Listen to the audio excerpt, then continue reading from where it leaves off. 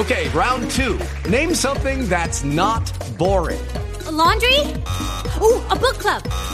Computer solitaire, huh? Ah, sorry, we were looking for Chumba Casino.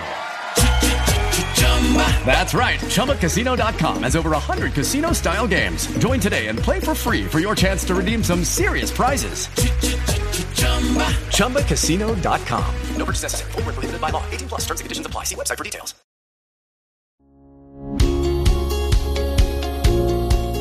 Welcome to Ashland University's Professional Learning Podcast. This is your host, Dr. David Silverberg. We have today with us Dr. Kim Monachino, who is Director of the Early Childhood and Pupil Services at Mahoning County ESC. That's the Educational Service Center. We welcome you here today, Kim, to talk about education's response to the pandemic that we're all facing, and we look forward to having you here and learning from you. Thanks, David. I'm so happy to be here this morning to share with you. Can you tell us a little bit about your background? Yes, I am proud to say I've been an educator for 33 years. My path has included starting out as a special education teacher. I've been a special education supervisor and director of pupil services in a variety of different school districts, including suburban and urban districts across the state. I've worked at educational service centers, and most recently I was the director of the Office for Exceptional Children at the Ohio Department of Education. And as you alluded to, I'm currently the director of early childhood and pupil services with Mahoning County ESC. That's great. Thank you. And I'd love to hear a bit about anything you've been thinking about or seeing in the field there that would be great advice for practitioners. Yes, I really think as leaders, we need to be as optimistic as ever. We need to stay focused on our students and our families. I think it's so important that we demonstrate empathy and compassion for our families. We need to be so mindful that our families may be facing loss of jobs, food insecurities. They may have new people living in their home and other stressful and unpredictable circumstances. And I think now is the time that as educators, we need to collaborate and share resources with our colleagues. It's really an opportunity for us to learn and to grow from each other. And, lastly, David, I just think that we are all navigating these uncharted waters, but we're all in this together and we'll get through this together. Great. I agree. And one of the things that I know that people are craving are real world examples of best practices. I mean, I know that this is a bit of a sloppy situation. We're all figuring it out. But what are some things that you're seeing in the field, some strategies or programs that you think that you'd recommend for people to try and apply at their district in their region? Yeah, absolutely. Just to give you a little backdrop about Mahoning County ESC, we operate preschool programs for typical developing students with disabilities. We operate programs for students with emotional disturbances, students with multiple disabilities. We provide speech and language services, occupational services, physical therapy services in Summit County, Portage, and Columbiana County. Friday, March 13th, our team came together and started to create a plan. We wanted to have a consistent message to our districts around how we are going to serve our students through this pandemic and making sure that we are providing high quality services. So some of the best practices that we're working on, we've established a communication system with our parents. We have our teachers reaching out to our parents twice a week to them through email, phone, texts. They're asking parents what they need. And they're setting up instructional schedules with the students to make sure that we have routines established and structure. I think more so ever during this time, we need to make sure that we have some structure within our day. I think another really important best practice is we need to know our families and our students, and we are trying to individualize based upon our students' needs. So we have some students who have some significant needs that their instructional materials need to be delivered to their home. We have other families who their needs may be that our social worker is creating a office hour time to talk with them about their child's behavior needs.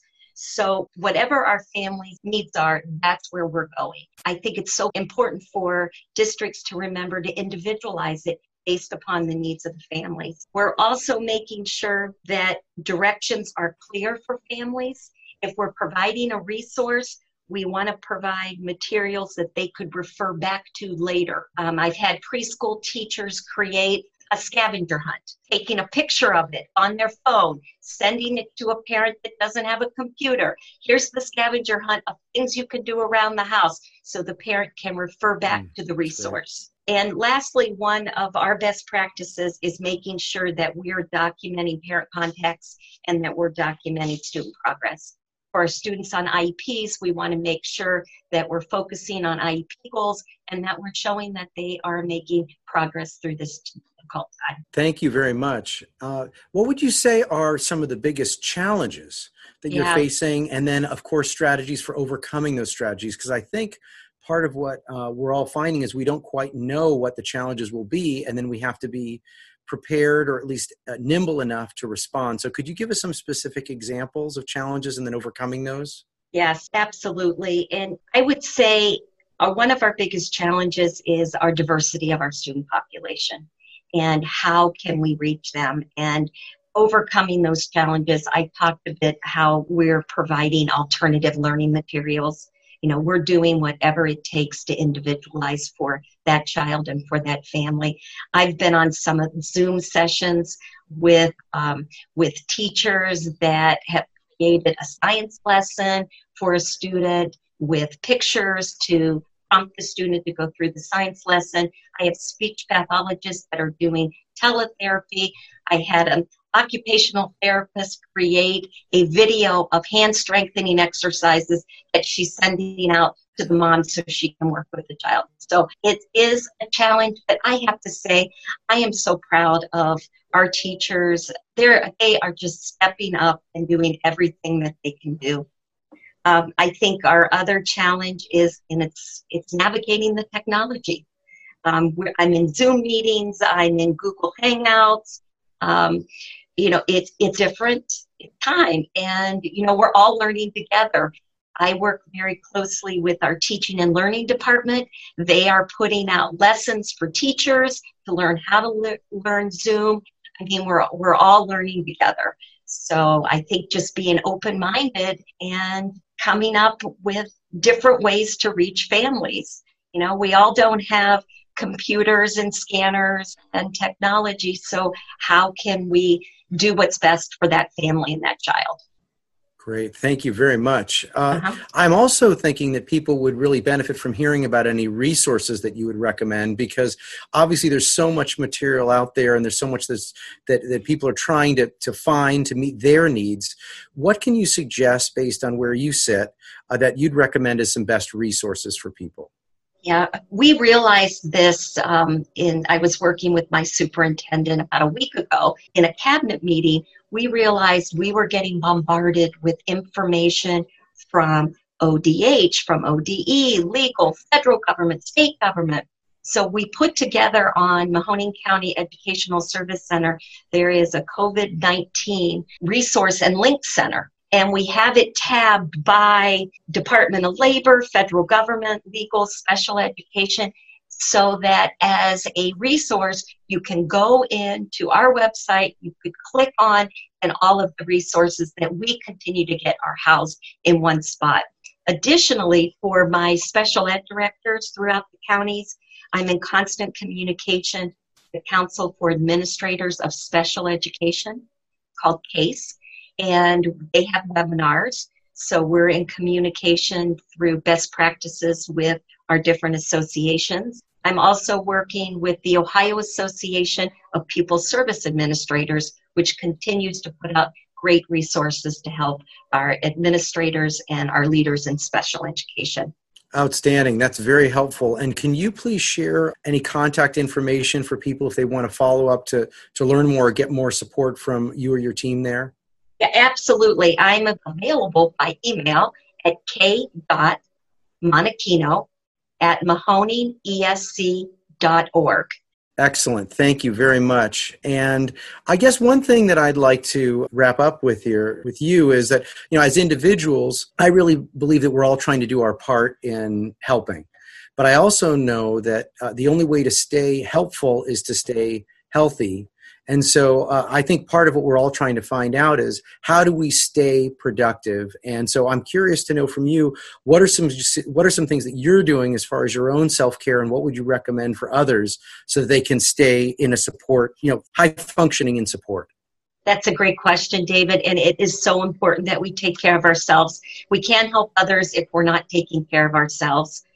Some of the things that I've established over the last 2 weeks is setting up my workspace. So I have a structured workspace, in a space that I can work in, and a space that I can also leave. I've also set up some boundaries, clear boundaries in my day and structure, trying to get up in the morning, get ready for work, thinking about my day, thinking about some goals that I want to accomplish. And I've been spending quite a bit of time walking and going outside and just trying to clear my head and listening to the birds and just trying to think positive thoughts and being optimistic through this whole situation. And lastly, I've just been spending time staying in touch with friends and family through the telephone, through cell phone, and not doing texts or emails, but picking up the phone and talking with people. Wonderful. Well, I really appreciate you taking the time out of your day and out of this busy, challenging time to share some views and share your insights. I know it's going to be very helpful for people. And thanks for being part of the solution. Thank you very much for your time, and we wish you the best. Thanks, David, for having me this morning. Take care. This podcast is licensed under Creative Commons.